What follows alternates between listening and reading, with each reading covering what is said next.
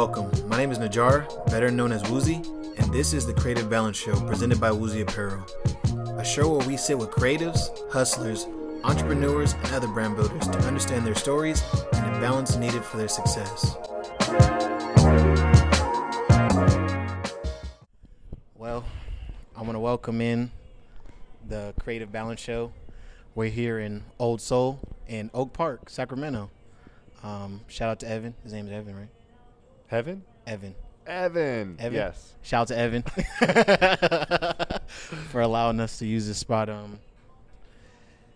Let's get into it. I want you, how about you introduce yourself? Yeah, my name's Caleb. Should I give my last name? My name's Caleb Crenshaw, and my wife and I are planting a church here in Oak Park called the Hope Community. We're launching in 2 weeks, less than 2 weeks, 11 days. September 18th. Yeah, it's coming up. Around the corner. Yeah. How you feeling? Pumped, nervous, not really nervous. I'm pumped. More what would be the word? Focused and probably a little bit stressed. Mm-hmm. You know, there's a lot of things to do. But, you know, we're doing good. I would say, like, what's something, is there like a random thought that keeps like trailing you when you think about it? Like maybe something that's like, it's like you shouldn't worry about that part, but you just keep thinking about it. No, like not so much that. It's more like, holy crap, it's 11 days. That's usually what goes through my mind. I'm like, holy crap, like 10 days, you know, like that's coming up. How long, you said, I remember you said it was over 2 years process? Yeah. So we started out, I mean, if you really want to trace it back, this whole thing started in 2019. Okay. And so like it was like March of 2019 was when like I started feeling like, dude, this is, I think maybe we should plant a church. Yeah. And so I mean, like if we really like trace it all the way back, we're at like close to 3 years now. Okay. Is it like is that a blur? It has to be It's more than 3 years. Oh wow. Yeah, it is a blur. Yeah, like 3.5 years. Yeah, no, it's the amount of change that can happen in your life in 3 years is unreal. Yeah. Like we look oftentimes at life and we're like, we underestimate what we can accomplish in like 10 years, 5 years. We overestimate what we can do in a year. Mm-hmm. And so like our scales are always off. Mm-hmm. And the amount of change, like if we are leaning into something that can take place in our life in the course of, you know, a couple years and 3 years is absolutely unreal. I guess I can only imagine, like, just when I first met you and this hearing you saying you're gonna like launch a church. For me, it's like the thought of like being a pastor in the existing church is already crazy, but like how about we start a whole new one from scratch? Is like, where do you even like start?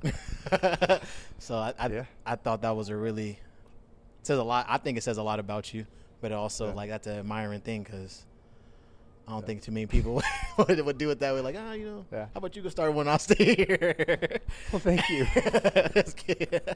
Yeah, no, it's you know, there's on the practical level, we did the same thing. Like when we were like, hey, this is it. We were literally like, man,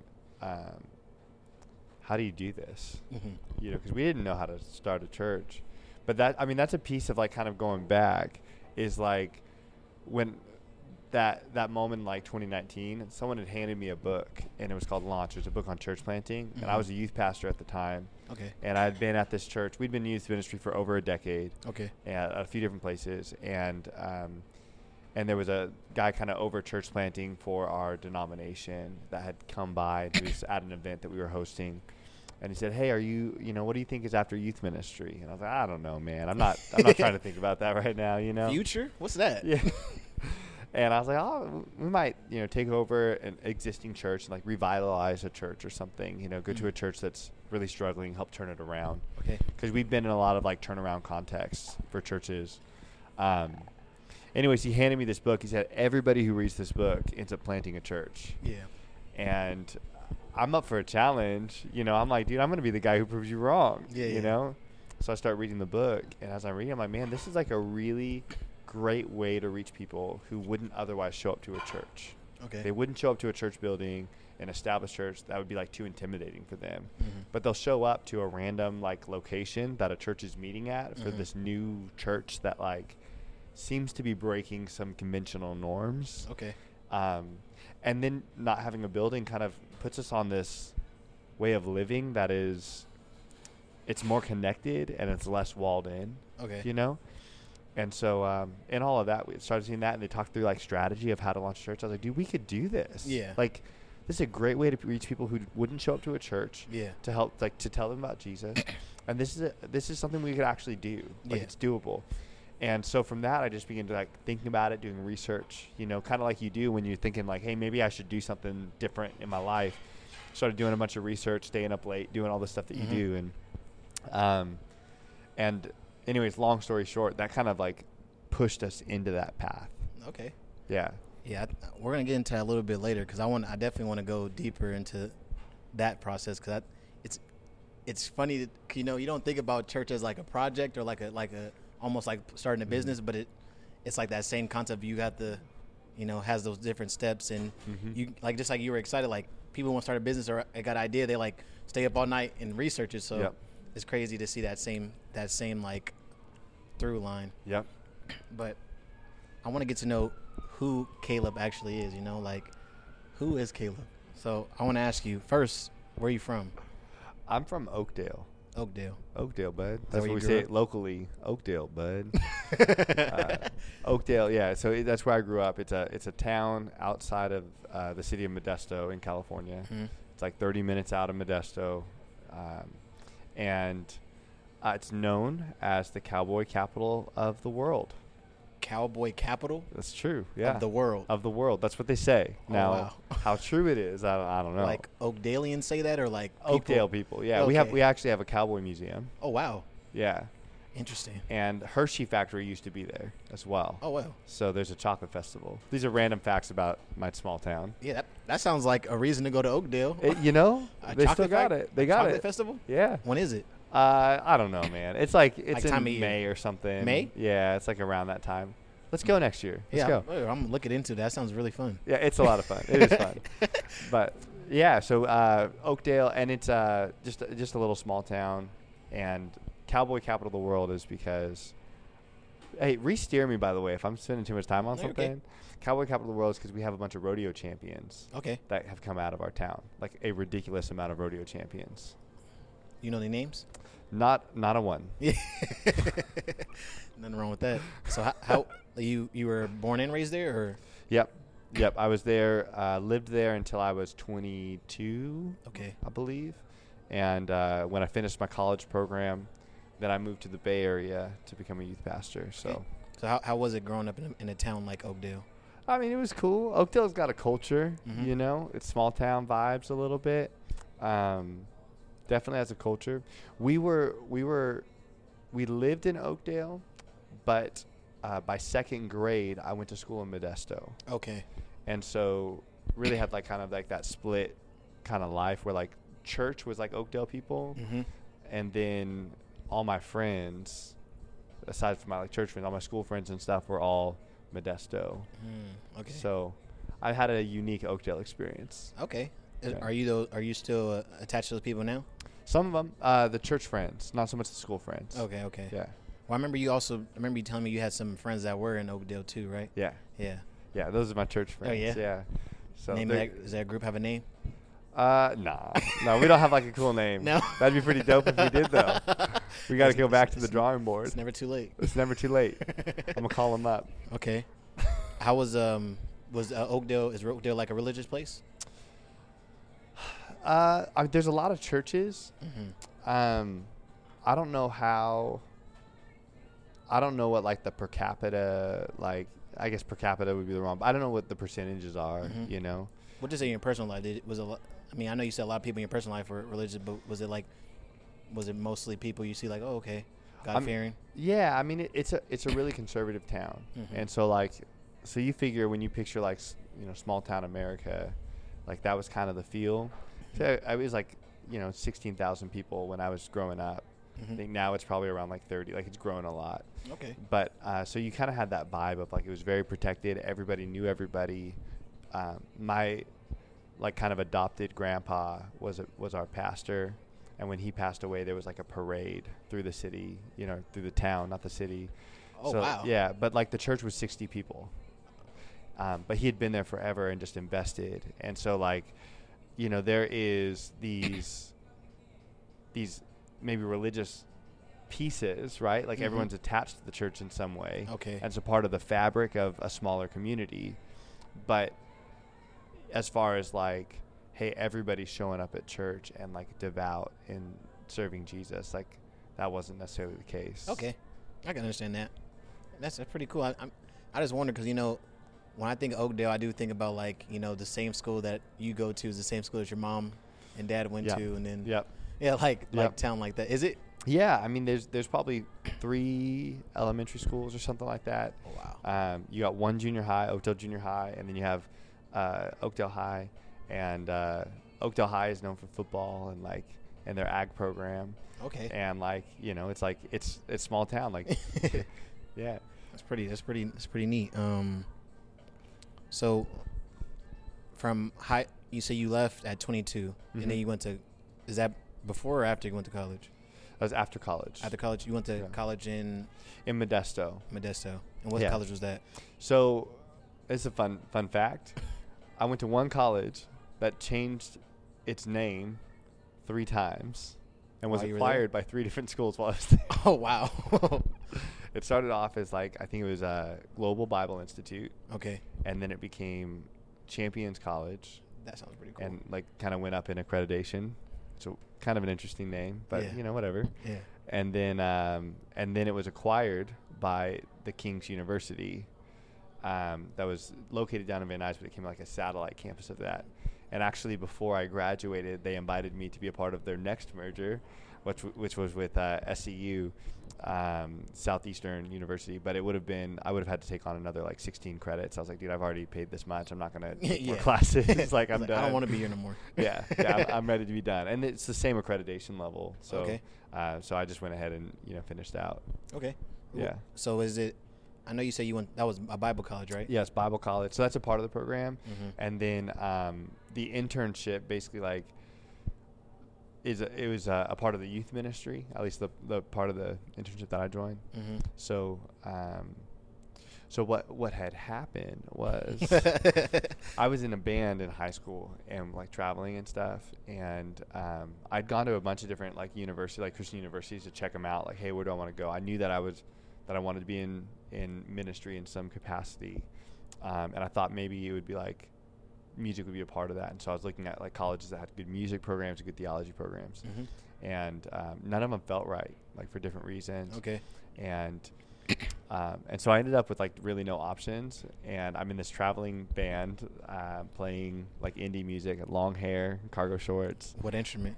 Drums. Drums. Yeah. Wow. Yeah, it was a fun time. Yeah. And so anyways, we were at this venue, and at this point, I had missed registration for the junior college that was our town, and my mom's gonna kill me. Gotta figure something out now. Yeah, I gotta figure something out. And so I was like, well, I don't know. I was like, dude, I don't know. I'm gonna have to I don't know. I didn't know what I was gonna do. Yeah. And we're at this venue and we're playing, and I meet this dude who is a part of this program at a church in Modesto. Okay. And a large church there. And so I was like, man, I want to let's talk about it or whatever. And he's like, bro, this program's amazing, all this stuff. So when I realized that I was out of options, I called him up. I said, hey, bro, I want to hear more about this program. So we grabbed coffee over at Starbucks in Oakdale, and then I ended up going to the church and meeting the youth pastor and stuff. And I was like, hey, this seems pretty cool because I could take. They ran a venue, a music venue, where it was Friday nights. They called it the Underground, and there would be hundreds of kids that would show up. Okay. And the team that helped to run it would tell the kids about Jesus and offer prayer and build relationships with these kids that are scene kids. Okay. And so nice. Yeah. Shout out to Scene. Scene kids, baby. and I love the scene, and obviously we played, and so I was like, man, this would be cool to go and and practice telling people about Jesus at concerts, and then I'll go hit the road with my band for a few years, and I'll just witness to people about Jesus while I take college classes online. This is like looking at this like plan on the outside, like this sounds like a really dope like book. Like the traveling like drummer who's also in his spare time does ministry is like, yeah, it's dope. Exactly. Super fun. Like I would relate to that person more than anybody. That was my game plan for life, and I was like, then at some point, you know, maybe I'll like go into full-time ministry, you know. Yeah. But yeah, dude. So then I joined the program, and like the game plan was just spend a year and then go off and travel, and ended up actually just staying for the whole program, and just felt like God kind of put a choice before me. He was like, hey, like you can do the music thing if you want, or you could do like ministry, but you can't really do both. And that was just the sense of my heart, and I felt like there would be more blessing like in ministry. I felt like what he was saying to my heart was like, hey, you could do both, and I'm gonna bless you either way. Like you're gonna be all right. Okay. But there's gonna be a different type of blessing if you say yes to ministry. And I was like, well, if I'm not dumb, like God, if you said that that's more blessed, I'm in. Like, and so kind of like gave up music and put myself full in for ministry and helping people and, you know, leading people to Jesus. How did I know it's a random question, but like, how did the band take it when you're like? They were bummed. Yeah. You know, like we were actually like just on the verge of kind of a breakthrough. Oh. Of course, in a band like that, you're always on the verge of a breakthrough. This next one is it, man. Yeah. We had gotten an agent, and like we got connected with like the guy who recorded Colby Calais' album. Okay. And like got her discovered, and so like that was like scheduled, and I said, guys, like I love y'all, and like I wish that I could be a part of this, but like I know that there's other things what I want to do, and so I left like 2 weeks before we went down to LA to record, and I missed the opportunity. Yeah. Wow. So let me ask you one last question on that situation then, because I think most people faced with that, you know, that's a tough circumstance to be faced with. Yeah. How you know, you speak about it now, you know, with hindsight, but how in that moment do you remember how I was going through it? Yeah. I was crushed, dude. Yeah. Oh man, it was hard. I mean, you know, like these are the opportunities that you hope that someday you can get, and like this is like a 1% opportunity. Like not everybody gets to do this kind of thing, and so like I mean it's a pretty special kind of thing. But and I'll say this, for a couple years, I would watch the band. Like every time they play somewhere, I'd be like, oh shoot, like I could be there. Yeah. That's supposed to be me. Who's that new drummer? Yeah. They released the album, you know, the EP, and I was like, oh, I could have been on that, you know, like. So there was like those moments, but like, you know, there comes a point where like in our lives, like we have to make hard choices. Yeah. You know, and you know, I think I heard it recently. Someone was talking about like, hey, like what separates the good leaders from the great leaders is the ability to say no. Okay. And it's what we can say no to. Okay. And so like, if I would have had kind of this split, I don't know, like in that season, music was requiring a lot of me, and so was ministry. Yeah. So I was putting in like 100 hours a week for a while, like, and that's not an exaggeration. Like literally between my job, the band, and internship, it was 100 hours a week, and so like my body was tore up, and so like I probably could have kept doing it. I was 19 at the time, so I probably could have kept doing it for a little while longer. Yeah. But like, you know, what does that do to your mental health? What does that do, you know, all that kind of stuff. I think the Lord was sparing me that before I got there. Exactly. You know. Okay. Nice. I think, yeah, that's a gem for sure. Yeah. For sure.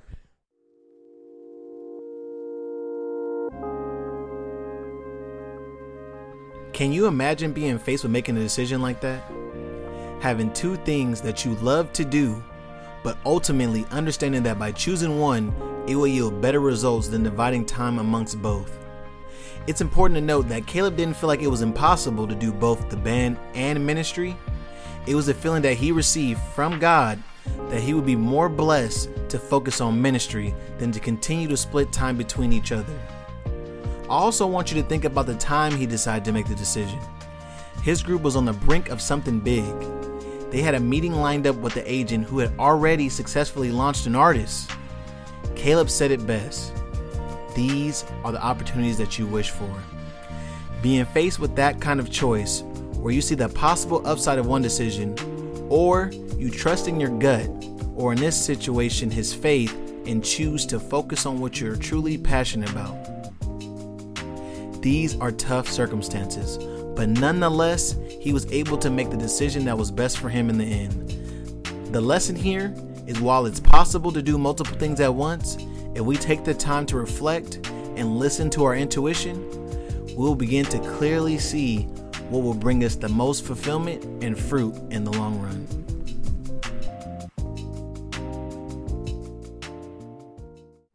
So at that, you leave that and then you go to Bible college. Yeah.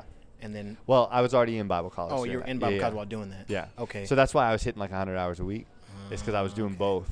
Okay. Okay. Plus working, my part-time job at the same time. Okay. So now at 22, you graduate Bible college. How was that? How was Bible college as an experience? Yeah, I mean, it was cool. So I got my AA at 22, and actually, technically, I got it at like 24 because there was some outstanding credits. It gets complicated, but like whatever. Yeah. But like Bible college was cool. I mean, I had like the Bible Institute into Bible college into university kind of experience. Because the mix. So the quality of the teaching went up consistently. That's actually like a cheat code. I saved a lot of money. Yeah. It was unintentional, but I saved a lot of money. Yeah, I was able to graduate debt-free. Wow. But, yeah, I mean, that's like, come on, dude, from a private university. I got a private university degree. Private Christian university at that. Like, bro. Fresno Pacific and Fresno is expensive. For $50,000 a year or something like that. Yeah. At this point, it's probably around 45. When I was looking, it was 26 plus room and board, took it up to like 36 or something like that. Yeah. So that was 10 years ago. Yeah. Plus 15 years ago. Oh, I'm old. It's okay, you don't look old. But it was cool. I mean, I really liked what I realized as I got further along. Like early on in Bible college, it was like everything was new. And so it was like, man, look at this. I never thought about that before. Mm-hmm. And also at that age too, you kind of think that you know it all. So then it was all like, I just want to do ministry, but all this stuff's really cool. But like, I just want to do ministry. Yeah. And then as I got older and like, I went back to college when I was 25, 26. I had the opportunity to go back at like a discounted rate. Because I was on staff at a church that Nice. So anyway, so I went back, and when I did, I'd preached out of the Bible for 52 weeks a year for 4 years straight, kind of thing, and there's some understanding and some wisdom that comes with all of that. Yeah. And so, by the time I kind of got there, it was like I would graduate a class, and I'd be like, hey, there's like one or two things. I'd spend the whole semester. And really, there was like one or two things that were really a big deal from each class. And I'm like, man, I just paid $2,500 to learn one thing. Mm-hmm. But you never know what that thing is. Exactly. And those things are always like monumental. And so I was like, I realized that like when you spend a lot of money on a workshop, when you go to like a retreat and you're like, hey, I'm going to learn all this stuff, you may spend 3 days at a conference. But if you walk away with one thing, it was money well spent. Because that one thing could change the trajectory of your life, It's funny you said that too, because I was talking to Alexis last night, and we were talking about that concept of school, like, because I was telling her a concept I had learned about communications, and she was saying she was mentioning that it's crazy that I learned that concept outside of school, and she learned the same concept in school, but she said it comes with the minutia. They had to pack the course to make it seem like you're getting your money's worth on top of, because you got to pay for it. Yep. And it's it's crazy. Like, it reminds me of that concept of they said there's like 20% of what you do that actually dictates 80% of the results. And it's like that one, when I think about that one thing you actually get, I feel like that'd be a better experience. You get that one thing that will actually do something for you instead of getting like all this minutia that you're like sifting through. Like, which one is that? Like, what's actually makes sense? So real. I think the only thing I can think that maybe justifies it is that you have to build a foundation for that one thing, right? Because if this is me coming around the other side, right? So like the devil's advocate on that would be that like there are some things that you can understand, like the main thought, without all the rest, but it's not going to stand. But if you want like, hey, this is going to stand, like I get it. I'm not just gonna be like, whatever. Yeah. Like, there has to be some foundation built around that. Okay. And so maybe that's the concept, you know. And I think as a preacher, like I'm always thinking too, like, hey, how am I laying this foundation to set up what I'm about to say? Because really, like, most of what I'm trying to say could be summed up in like past my opening statements in like those first 2 minutes, and then like the last 5 minutes is usually like that's as far as like the point of what I'm getting to. Okay. Hey, how do we apply this to our lives? It's right there. But like the scripture lays out like the foundation of why that matters. Okay. So it definitely seems like Bible college did make a major impact. It was helpful. Yeah. It was worth the money when I looked back. While I was doing it, I was like, this is stupid.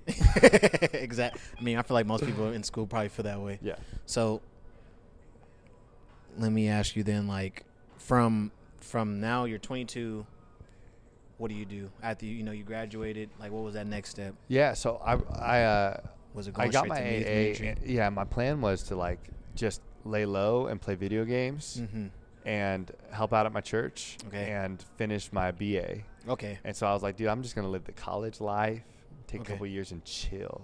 Oh. But yeah, things took a turn. Yeah. Well, there was an opportunity at a church in Santa Clara with a pastor that was from the church that I had interned at.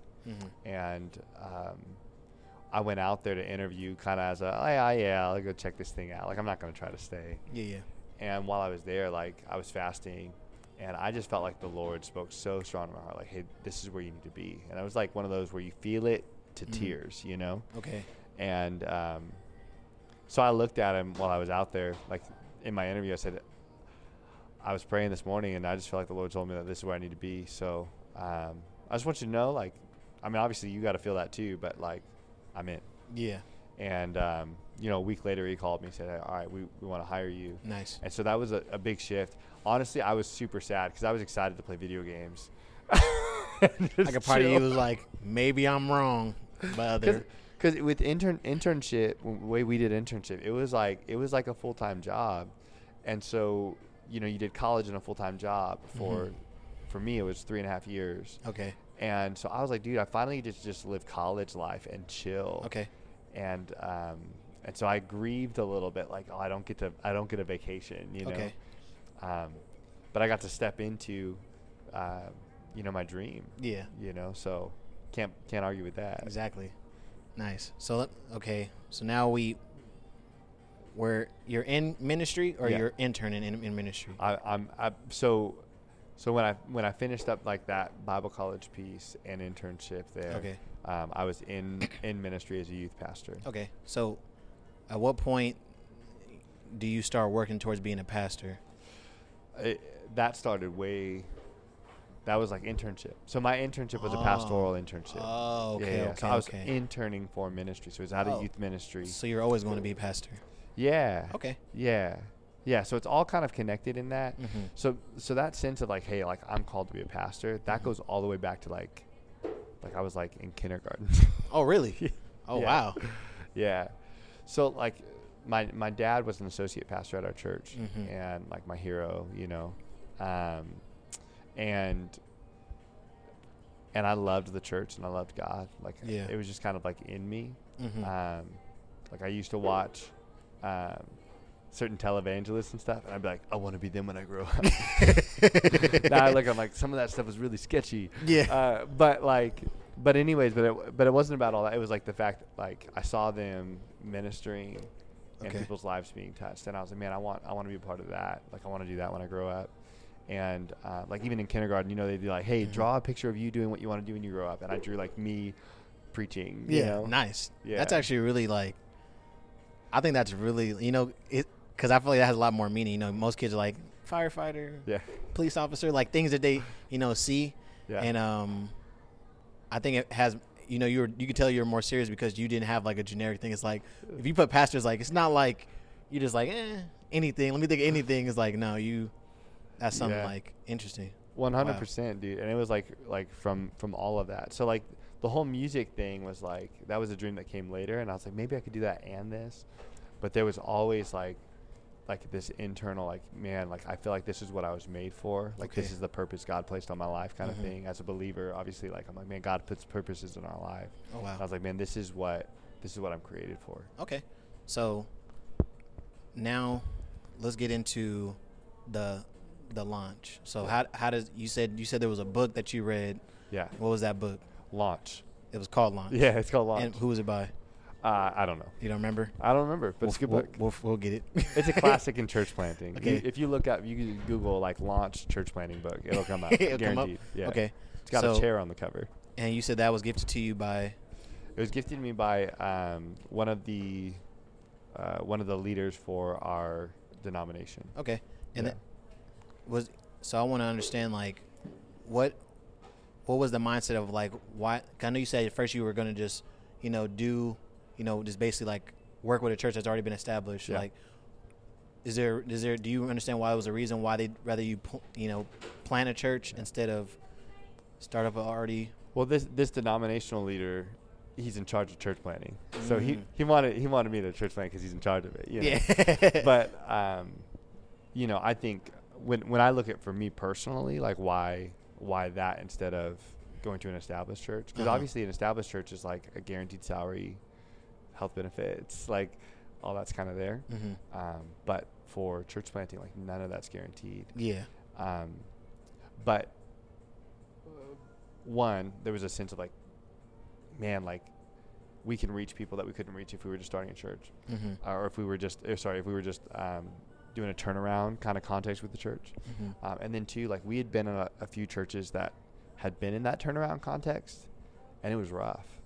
And I'd seen like what the leadership went through and stuff, and I was like, man, do I really want to spend the next 5 to 10 years like pushing up against an elder board that's mad at me? Oh, wow. Or could we go ahead and just start something fresh and believe God to do something special? Yeah. And end up having a greater reach earlier with the people that we want to reach, which is like the outsiders, the person who wouldn't show up to a church normally. Okay. Because we didn't want to just be traditional in how we go about church. Okay. So you get this idea for launching a church. Who's the first person you tell? I talked with Michelle about it. Like that's kind of where you start, right? Yeah. Start with my wife. Yeah, so I talked with her first, and she was like, all right, well, whatever. I don't think so, but whatever. She's like, okay, yeah, go sleep on it. Yeah. Sleep on it a little bit. Yeah, what she really meant was like, nah. Yeah. And then, honestly, I didn't really talk to anybody about it. I have a friend that's like connected with church planting a little bit, and so I talked to him and was just like, hey, man, like, I don't know, I'm like looking into it, I'm thinking about it. He pointed me to some resources to check out. And so I watched a few videos and stuff from an organization called ARC that has like Association of Related Churches, and they have like some basic training, and I had access to some of those videos, and so I was like looking at some of that to just get a greater feel. Yeah. And yeah, but that was kind of like, I didn't really talk to anybody about it until we got a little further in. Okay. So now you have this idea to plant a church. How long from the idea to then like action? I know there was like, I believe you went to Washington, right? Yeah. Yeah. So our path is not linear. Yeah, exactly. It was not like A to B. So I read this book, and there was just, man, maybe this is what we're going to do. I'm staying up at night. I'm reading, doing research, all that kind of stuff. And then Michelle was not down. Partially because we were still working through a lot of stuff in our marriage at the time, and like we had a lot of work to do. Okay. And she knew it, and she was like, dude, I ain't messing with all that. Because it's church planting is hard on family and marriage. And so she was like, dude, I'm not going to go in like this. And so we had gone to a conference for our denomination, and there was a church planting like lunch, and I was like, this is the chance, like she's gonna come with me to this church planting lunch, and God's gonna speak to her heart, and she's gonna be like, I'm in, Yeah. And then one of the kids got sick, and she wasn't able to It's like, man, what's going on here? And so the crazy part is about that time, I'm walking back and I'm depressed. I'm like, God, you put this thing in my heart, but like she's not even here, Yeah, no, right. And but I knew like our marriage needed help too, and so like I just felt like the Lord spoke to my heart, and like, man, I need to stop reading about church planting and leadership, and I need to start really putting that same amount of effort into my marriage. Okay. And so so I stopped by. We were at a denominational conference, so I stopped by like a marriage booth. Okay. And I bought $150 of marriage curriculum.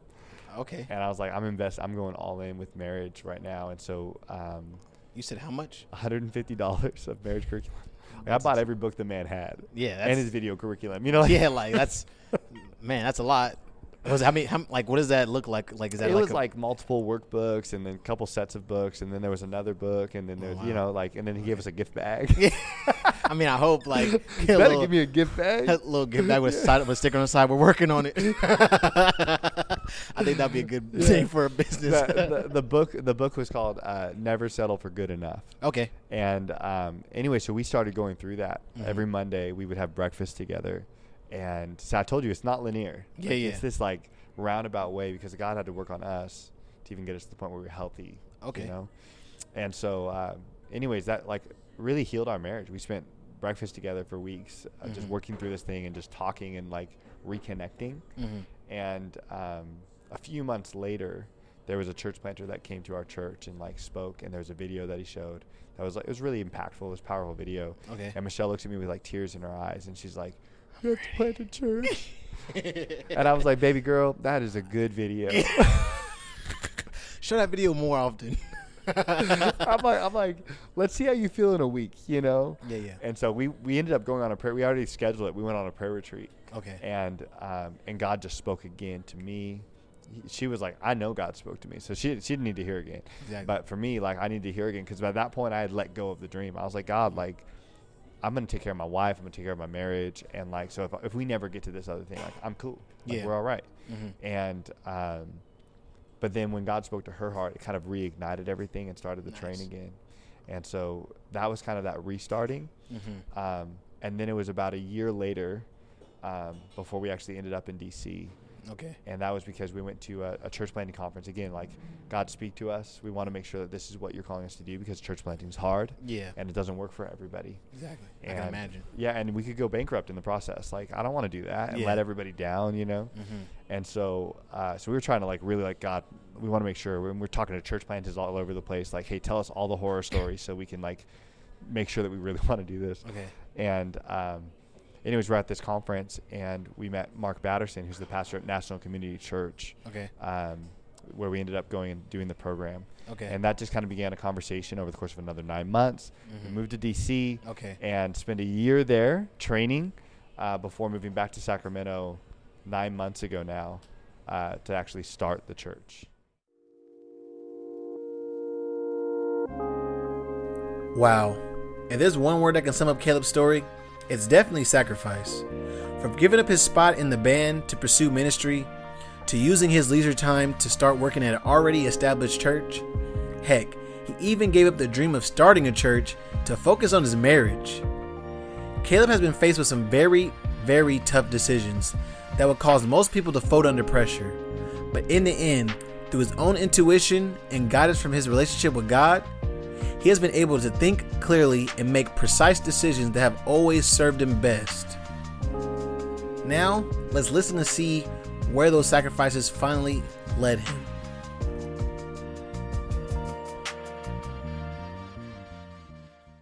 So how long have you been in SAC starting the launch? Since January 2022. Okay. Yeah. Okay. Nice. Yeah. How was that experience when you were in Washington D.C.? Amazing. Was it like? Yeah. I mean, I don't know if you went in there with any like misconceptions or like I already had like an idea what it was gonna be like, but like, was it a pleasant surprise? I had no idea what it was going to be like. What's interesting, we moved there 3 weeks after January 6th. Okay. So like the city's still kind of reeling off of that, obviously. And so it's just an interesting time to move in. And then it's still in the middle of COVID. And so we were planning, like, by then California had started opening up, but DC was still completely shut down. Oh, wow. And so we started off the program like over Zoom. And we moved from like a 2-bedroom house with like a big backyard in the burbs, to to a condo, I guess, like on the 6th floor of a 15-story building. Oh, wow. And like, it was culture shock, bro. The first couple weeks, and people were pretty rude. Like, you don't get that, like West Coast, there's a hospitality that goes with that a little bit. There's an openness. People take care of you, not on the same level as like the South, but like, you know, it's like West Coast. Yeah. On the East Coast, dude, like, it's just not the same. Like, your waitress doesn't come by and fill up your drink unless you ask, you know, like. She's like, do you not see I'm busy? We couldn't find a good breakfast place, you know, like, it was just like, but it was culture shock, bro. Yeah. And then, you know, what ended up happening though is that, like, over time, we just began to like adjust to it, and as things began to open up and we were around people, you know, any place that you are, it's all about the relationships you have, like how you feel about that place. It's not really like, some of it's the place, a lot of it's the relationships. It's how the people make you feel. Okay. And so we developed some great relationships. And then, you know, DC has a lot of free stuff. Like, so we're like going to the Smithsonian. Yeah. You know, we're out at all the, you know. Smithsonian's free? Yeah, it's free. Wow. I never would have guessed that was free. Bro, I mean, if you can fly to DC, then you get free activities, you know. So that sounds like a worth the trip. They had like outdoor pools that are free and stuff too, that are like on public, like they're in the middle of a park. Like, it's pretty dope, like some of the stuff. Wow. And then it snowed, and like, you know, we don't get snow out here, like, so it just was, it was like those kind of things. And at the same time, I was like, we had one car, 2 kids. When we moved, we had a puppy. The puppy didn't come home with us. We found a new home for that puppy. I bet. It's not a lot. This is not a lot of room for a puppy. Bro, the first 3 months, I was like, all that I do all day is try to work and then clean up pee. Yeah. Like, that's it. And it was puppy pee and my son. Yeah, like, exactly. Like, trying to potty train. Yeah. Literally, I'm just wiping up pee all day long. But, you know, but what was cool is that over time, like, you know, you figure out how to make things work, right? So, like, you know, Michelle would take off to work, and then I would ride the bus with Josiah to his school, and like drop him off at school via like the public transit system, and then I would hop on another bus that would take me to the metro, and I'd ride the metro into the city to like go to the church so that I could work, and like, but it was like, hey, like, we're gonna do whatever we need to do. And I think, like, you know, when you look at even like church planting or entrepreneurship in general, like, there's this aspect of like, hey, like, there's going to be challenges, and like, are we willing to work past them? And that grit. Yeah, it's the grit, and it's the creativity, and it's the, like, it's all that kind of stuff. And it's kind of like, hey, like, it allowed us, that year allowed us to start taking bite-sized sacrifices, and making bite-sized changes to our life, while not everything was on the line. Okay. And in the process, like, all of that begins to form and shape your character. And so, like, I feel like I went to DC as one person. By the time I came back, I was a different person. Different person. Okay. Like I said, that does mean, so now you know, you go to DC and you get, like I said, I almost want to say like a boot camp, because that's the way you explain it is like almost like I'm trying to imagine, like, when you went to DC, is it like you're shadowing somebody running a church? Like, what's the biggest, well, like, because I don't want to go maybe too deep into it, because you know, kind of give away the, you know, go do it yourself. Yeah. But like, what's like one of the biggest skills you took away from there? That I would say this, like, so I didn't like shadow a specific person like everywhere they went, although that would have been pretty dope too. I'm more like, I was invited into the room with decision makers, and then I helped to serve in launching new things. Okay. And so being in the room with decision makers is like, you're watching people process difficult decisions, make calls, trickle information down from like in different levels to different people. And like that whole process of like, you know, from the time the idea was formed and went to like the high up decision makers all the way down to like it was announced on Sunday morning. I was able to watch that process with some very smart people and how they manage projects over the course of a year, all that kind of stuff. And it helped to create some realistic paradigms for leadership and how we can communicate over time and drive change within an organization. Okay. So that was massive. And then we helped to launch a campus out there too. We were on a team that launched a campus for the church. And so that was helpful too, to see like how the leadership handled different situations as you're in the middle of launching really a church. Okay. So now you come back from Washington. First, let me address that. Like, I think that's really like cool. First of all, like I don't, like I said, I feel like most people probably don't ever think about the how to start a church. You know, like I think people think it's just the building and someone runs in there, but like I don't think they really think about the building that community aspect to like get people in those seats. Yeah. And I think it's really cool that there's like I won't say a course, but it's like there's like a like you said, like almost like entrepreneur. There's like a way to go about learning those skills to then apply them. Yeah. And we had like, it was like that program helped me on a lot of fronts, and it kind of gave some hands-on, right? Mm-hmm. And then at the same time, I was working with, I had gone to like a CMN, Church Multiplication Network, like launch training, and so they like outlined a whole bunch of stuff. I was reading books on church planting like constantly. And then there's an organization called Stadia Church Planting that like assigned me a coach that helped me to kind of work through like our plan. They did like fundraising training. Like there was a lot of like the amount of training that went into it was more than, you're right, like more than most people would think. It was more than I thought. Yeah. Because it's not just like, you know, I don't know, I picture like the Wild West, you know, like we're just starting a church, you know? Yeah, exactly, right. But there's... Get people in the seats. Yeah. But man, if it was that, we probably would have, it'd be me and Michelle in the church right now, probably. But we learned how to plan, organize, and man, I'm really grateful to these organizations, Stadia, Church Multiplication Network, and ARC, Association for Related Churches, like for investing in us, because we would have been lost, bro. Okay. Yeah. So now, like I said, we went through this training, and now was it how many, 10 days? 11 days? 11 days from starting the church. Yeah. How was that? How was that? Like, was it, I won't say a breeze, I won't say that, but like, now that you have this training, like landing in Sacramento and going through that process, how was that? Yeah. You know, there's knowledge, and then there's like knowledge experienced. Man, we learned a lot. I think that's pretty light, huh? We learned a lot. You know, truthfully, like, there's different levels of this, where like, on the strategy front, there's the grit front, there's the how are we engaging people and living intentionally front, there's the spiritual front. Do I trust God? Like, kind of all those things. And dude, like we went into this kind of like, hey, we're gonna burn all the bridges and run straight in, and like there's no plan B, and that was intentional, because like if we have a plan B, we probably would go back, you know. But with no plan B, we got to search ahead.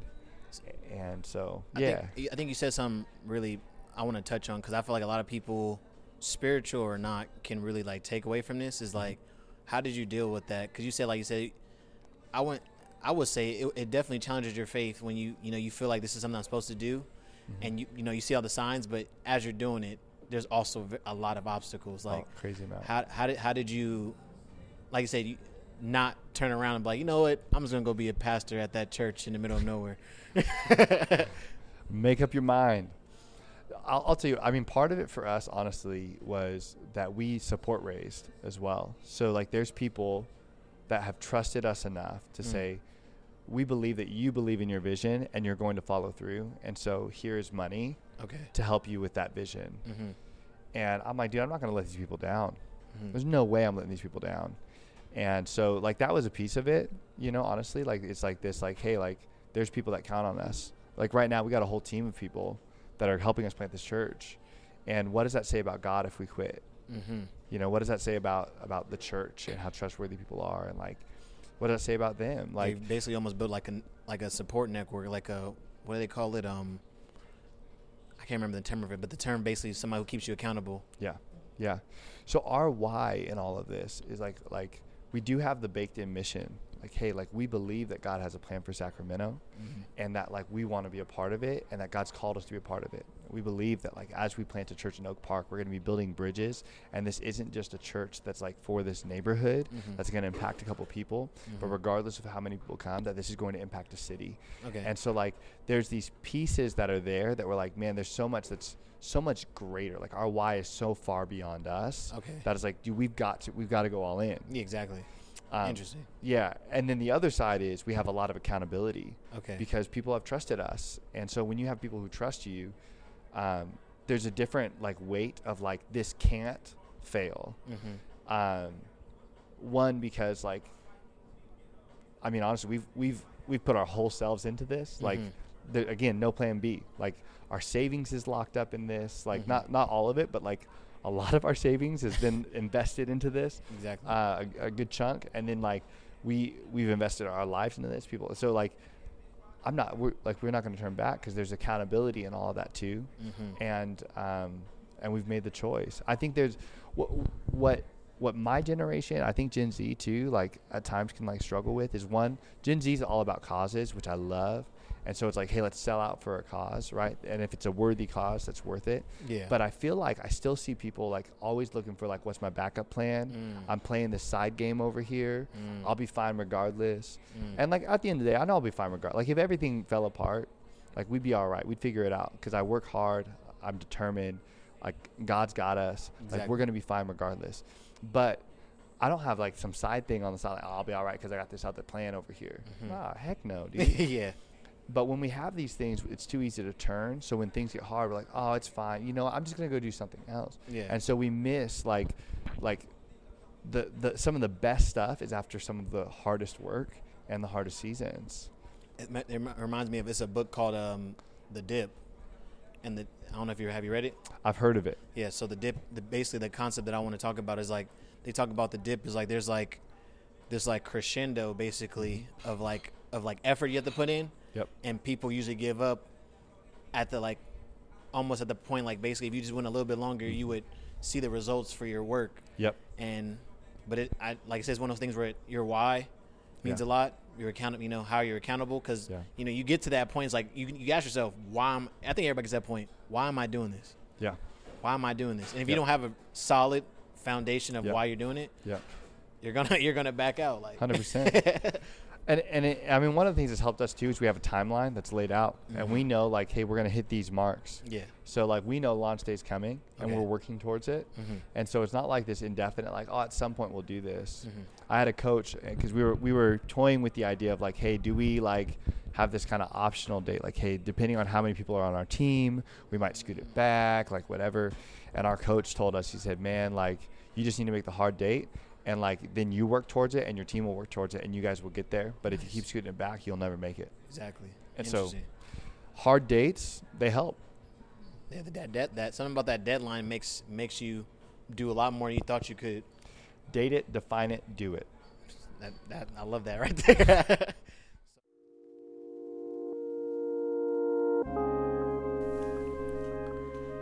I don't know about you guys, but I didn't have the slightest clue on what it takes to start a church. But after hearing Caleb's story, you realize the process really isn't that much different from starting any other kind of project, or a business for that matter. First you need a plan. Then you need to gather resources and knowledge to carry out that plan. And after that, you then have to execute on what you've learned. Because as you heard Caleb say, there's knowledge and then there's knowledge experience. So no matter what you do, you still have to make a plan, do the research, tell people about what you plan on doing, but don't get stuck there.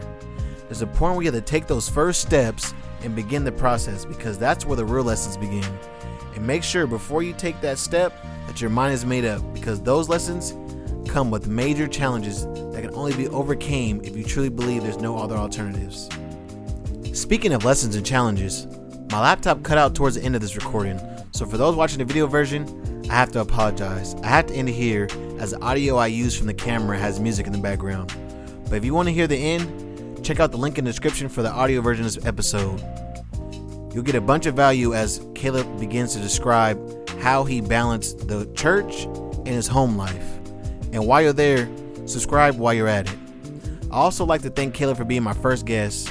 You can find him on Instagram at Caleb Crew. That's at CALEBCRE. And make sure to check out his church page at The Hope Community. I also like to thank you guys for listening to this first episode of The Creative Balance Show, and I hope you got a bunch of value out of it. Make sure you like the video, subscribe for future episodes. Thanks again, and I'll see you on the next one.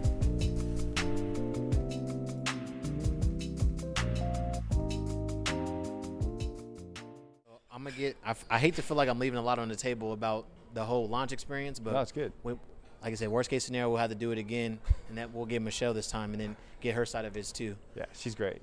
So now we're 11 days from launching a church. We've talked about the process of starting a church, you know, how that even goes back to when you were a child. Mm-hmm. Now, you talked about you had some struggles, and I mean, I want you to share comfortably what you can, but I want you to talk about how did you go about, you know, just like starting, it's almost like starting a business. How did you go about starting, you know, this launch and going through the process of starting this launch and also balancing like a wife and kids and puppies and potty training? I got rid of the puppies. That's how I balanced the puppy. Got rid of it. I know, right? My poor daughter doesn't want a dog now because she's afraid we'll give it away. It's heartbreaking. Hey, you know, man, balance is a myth. It's an illusion. There's no such thing, especially for productive people. Mm-hmm. And so Carey Nieuwhof talks about this. What's the name of the book? He just released it as like a fuel gauge on the front. But he talks about managing your energy. Mm-hmm. And so it's not about like balancing, it's about managing your energy flow. Okay. And so the idea is that like you're not going to have balance with your family, your work, and it's impossible to do that, and actually cuz it takes extreme focus to push something forward. 100%. And to be a good dad, it takes extreme focus. Mm-hmm. And to be a good husband, it takes extreme focus at specific times. But what we, I think sometimes we're like in our minds, we think all about quality, and we think in quantitative terms for our time. And so we say like, hey, like I want to make sure that I've got enough time with my family, enough time with my work, enough time with my kids, enough time for myself. But it's about qualitative. It's about like, what's the quality of the time that I'm spending, and how does that affect the overall results? Okay. 15 minutes of focus time with my kids is better than 3 hours of watching a movie. 15 minutes of focused playtime, they'll remember that. Yeah. They're not going to remember me watching a movie with them. And I feel like that's same. Another conversation I had with Alexis was that same concept of like checking off a box versus like actually being engaged with what you're doing. Yes.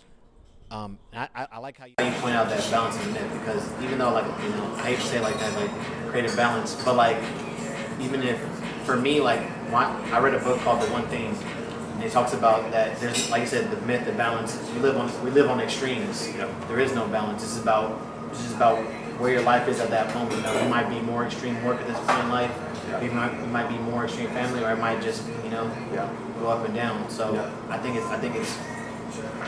I like how you basically came to that conclusion already. Like it's a myth. Yeah. So when you go ahead. Can I share a couple of things that we put in? Like, you know, you've probably heard the illustration of like, hey, like if you're filling a bucket, you start with the big rocks first, right? So, and then you go smaller, and then you pour in the sand, and so then you have margin for everything. Talking about the anecdote of it was a professor. Yes. And he had sand, the pebbles, and rocks. Yes. Yeah. And basically the way the story goes is that he was teaching a class, and there was a jar. He had a big jar, and he had sand, rocks, and pebbles. And the sand represented the minutia of life, you know, social media, things that aren't important, or that we keep our time, that keeps our time up. Pebbles are like things that are a little bit more important, and the rocks are like the main meat of, you know, of life, basically. And when he poured the sand in the jar first, there was no room for anything else. Yep. And then people were like confused, like, well, how are you gonna fit everything there? If you put the sand in there, it doesn't work. Yep. But when you put the big rocks first, and then the pebbles fill in the extra cracks, and then the sand fills in the rest, and it all can fit in that jar, and just prioritize. 100%. And so for us, like, we had to establish, you know, what are the big rocks? For me, big rocks is like bedtime with my kids. That ain't ever moving out. Like, I might miss one or two here and there. Yeah. But like almost every single night, I do bedtime routine with my kids, and that is focused time. And they feel like dad is there, regardless of how much I'm gone, because of this focused time. And then like my work hours are like big rocks. I'm gonna make sure. So I'm just talking calendar here, you know, because then within that obviously it splits up, right? a date night with Michelle, big rock. Like these things of focused, intentional time allows me to be more like my time goes further because when I'm using it, like it's more focused. So like that's kind of like, I mean, those pieces before, like 3 months ago, before we hit the sprint of like the last few months of launch, we went on vacation as a family. We set that vacation date last year. And we said, hey, before we really kick in gear, we're going to go ahead and spend a week together doing family things. And like we hyper invested. So that way, in this moment where like, I don't think I've had a day off for 4 weeks or something. Yeah. I feel like in that moment, which, you know, Lord forgive me for breaking the Sabbath, you know, but like in that, like in that season that we knew was coming, I've already hyper invested in my family. So like my kids still, and I still have nighttime routine with them, they still feel loved and taken care of.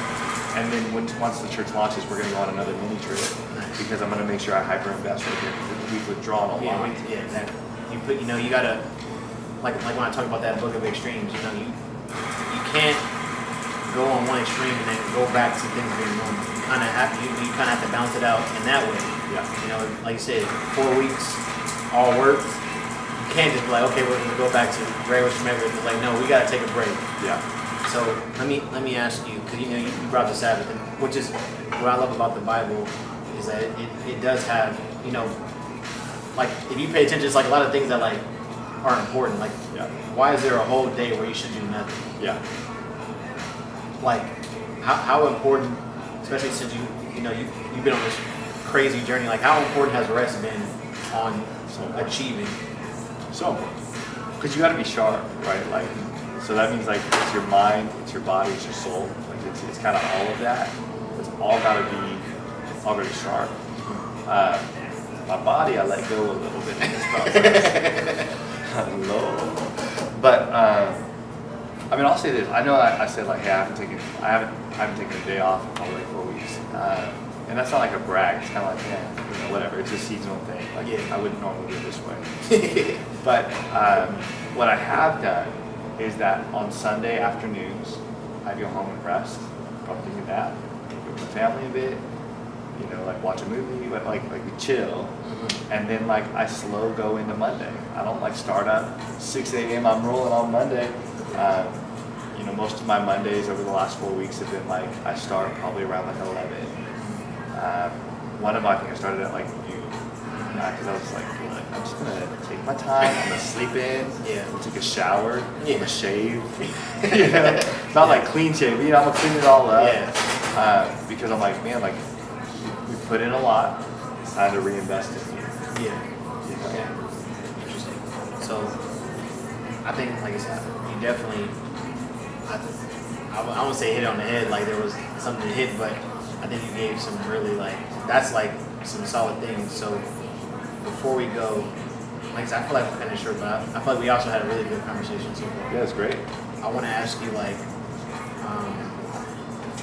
two things to stay on this topic a little bit longer. Like, what advice would you give somebody who's like either in a serious relationship? I feel like a lot of people relate to this. You know, a lot of people are trying to chase a major goal. A lot of people, you know, I'm 25. A lot of people at this age are like chasing something major that's gonna like, you know, change their life in their 30. Yeah. Like, for those people who might be in a marriage or in a serious relationship, why at that point, like, what advice would you give them while they're also trying to pursue something that's like they feel like might be their next step? Yeah. Well, I mean, and truthfully, like your 20s is like the building blocks for the rest of your life. Like what you do in your 20s determines what your 30s look like, and that includes the relationships you build, which is why like we don't burn relationships, right? Like we don't burn bridges. We always care for relationships, even when people have wronged us, because you never know how God might use that relationship or how that relationship might help you later on if we're just respectful and kind. That's very practical. I think that's even biblical. Like I'm sure I could find some proverbs around that. I probably should study that sometime. Yeah. Sounds like a good place to study something. Yeah. But again, things flow in seasons, right? So like when I dated Michelle, like that got a ton of my energy. Like, there was a season where it was like most of my free time was spent trying to figure out how to get around Michelle somehow because we lived 3 hours away from each other. So like, how do I spend more time with her at some point in the day? How do I do something special to make her feel great? And when's the next time I get to talk to her? And that was like a lot of my time while we were still like leading ministry and doing like I was still doing that like with my team in youth ministry. And so I don't know that it does balance. You know, I think that there is, once again, it's this push-pull, and there's probably some seasons. And I don't know that I did great. Like, I was the kind of guy that I would like fall in love with a girl or whatever, like, and it didn't happen all the time, obviously. Like, you know, and Michelle was unique in what all of that was like. But I would go all in, and with Michelle especially, like I was just all in. I'm like, I would spend every second with you. And I still love her like that. Like it's still here, you know. Yeah. But you know, now we're living life together, so we have to figure out how to make some margin. Yeah. So, like I said, a balance. Like, what are some skills? Man, skills. You did spend $150 worth of relationship was out. We want to get a little some freebies to see if it's worth it. Worth an investment. Yeah. You know, man. I know I just talked about qualitative time. On the other side, there's no substitute for time. Mm-hmm. And really getting to know a person. I don't know that I could go universal, because it's hard to go universal because everyone's personality is so different, right? So what worked for you? For us, for me and Michelle, like a game changer in our relationship was when I started becoming empathetic and listening and leaning in and asking questions. Because a lot of times I would think to the degree of like, oh man, like, wow, you went through that. That really sucks. So I'd say that, like, man, that really sucks. I'm sorry you went through that. Yeah.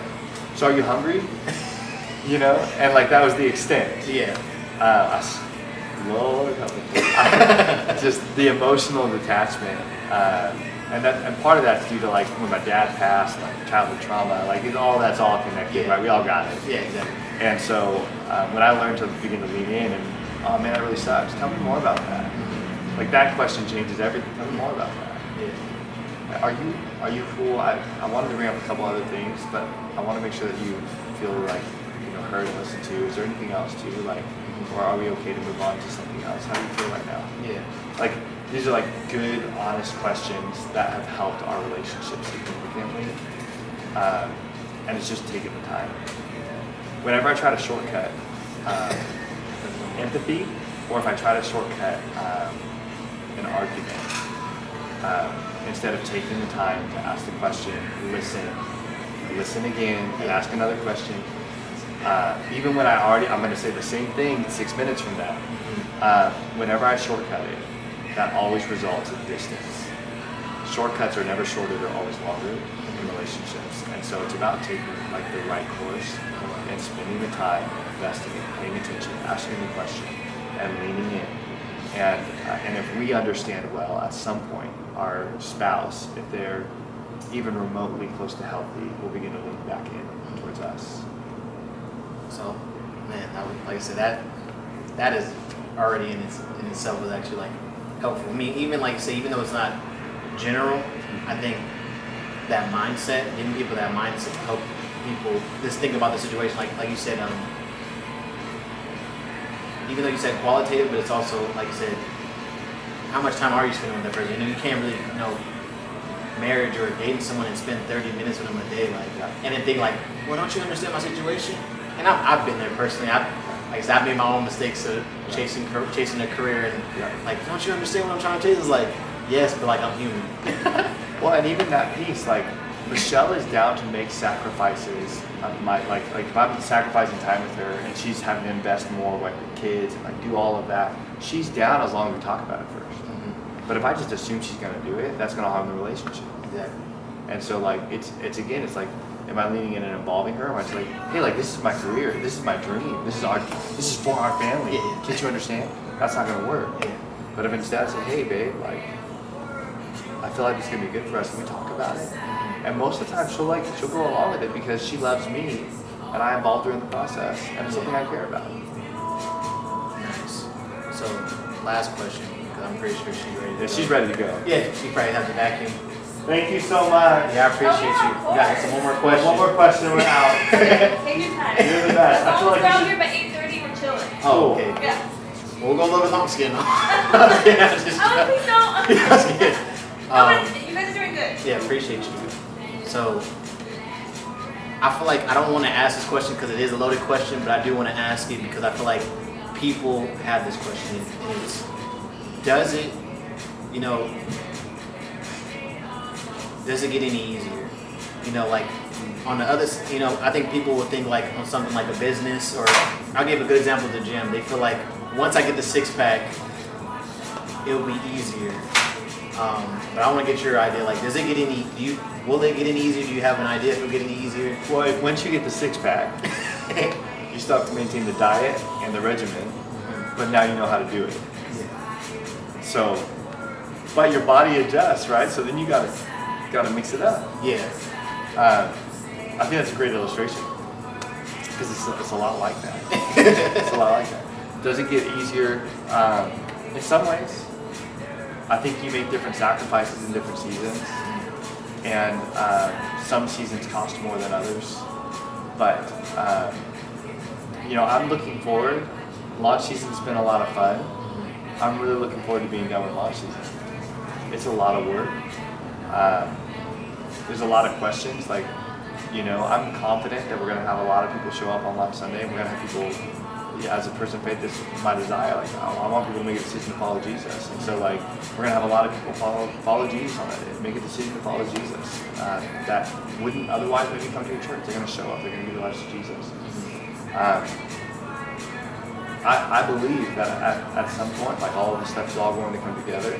And then what's going to happen is after Launch Sunday, we're going to move into, like, what are the processes to sit in the church. And it's just a different challenge. It's going to require different sacrifices. But in some ways, it's going to be a lot easier. I'm not going to be working 7 days a week. Yeah. But on the other hand, now we're going to maintain and sustain and build. And it's a different type of sacrifice and a different type of challenge. Because now I've got a team that's established that I have to, that I get the privilege to, like, invest in and help them to take the next steps individually so that collectively we move forward. So I think that's a perfect way to end it. But before we end it, where can they find you and give them information about the church if they're in the Sacramento area? Yeah, hey, come to Sacktown. You can find me on Instagram, Caleb CRE, Caleb Cray, but people don't, that doesn't make sense. Caleb CRE, CALEB CRE, or on Facebook as well, same. I don't have a podcast yet, although we're gonna have a podcast for the whole community. Okay. But I gotta label that still. We don't have that labeled yet. The church, thehope.cc is the website, and so you can check that out. We're gonna be doing church starting September 18th, every Sunday, 10 a.m. over at City of Refuge, over on MLKS 3612 MLK Boulevard in Sacramento. Nice. Is that the information? Did I nail it? I think so. Caleb, I appreciate you for being my first guest. Thanks for having me on. 100%. Hope everybody got some good gems, and this is the Creative Balance Show.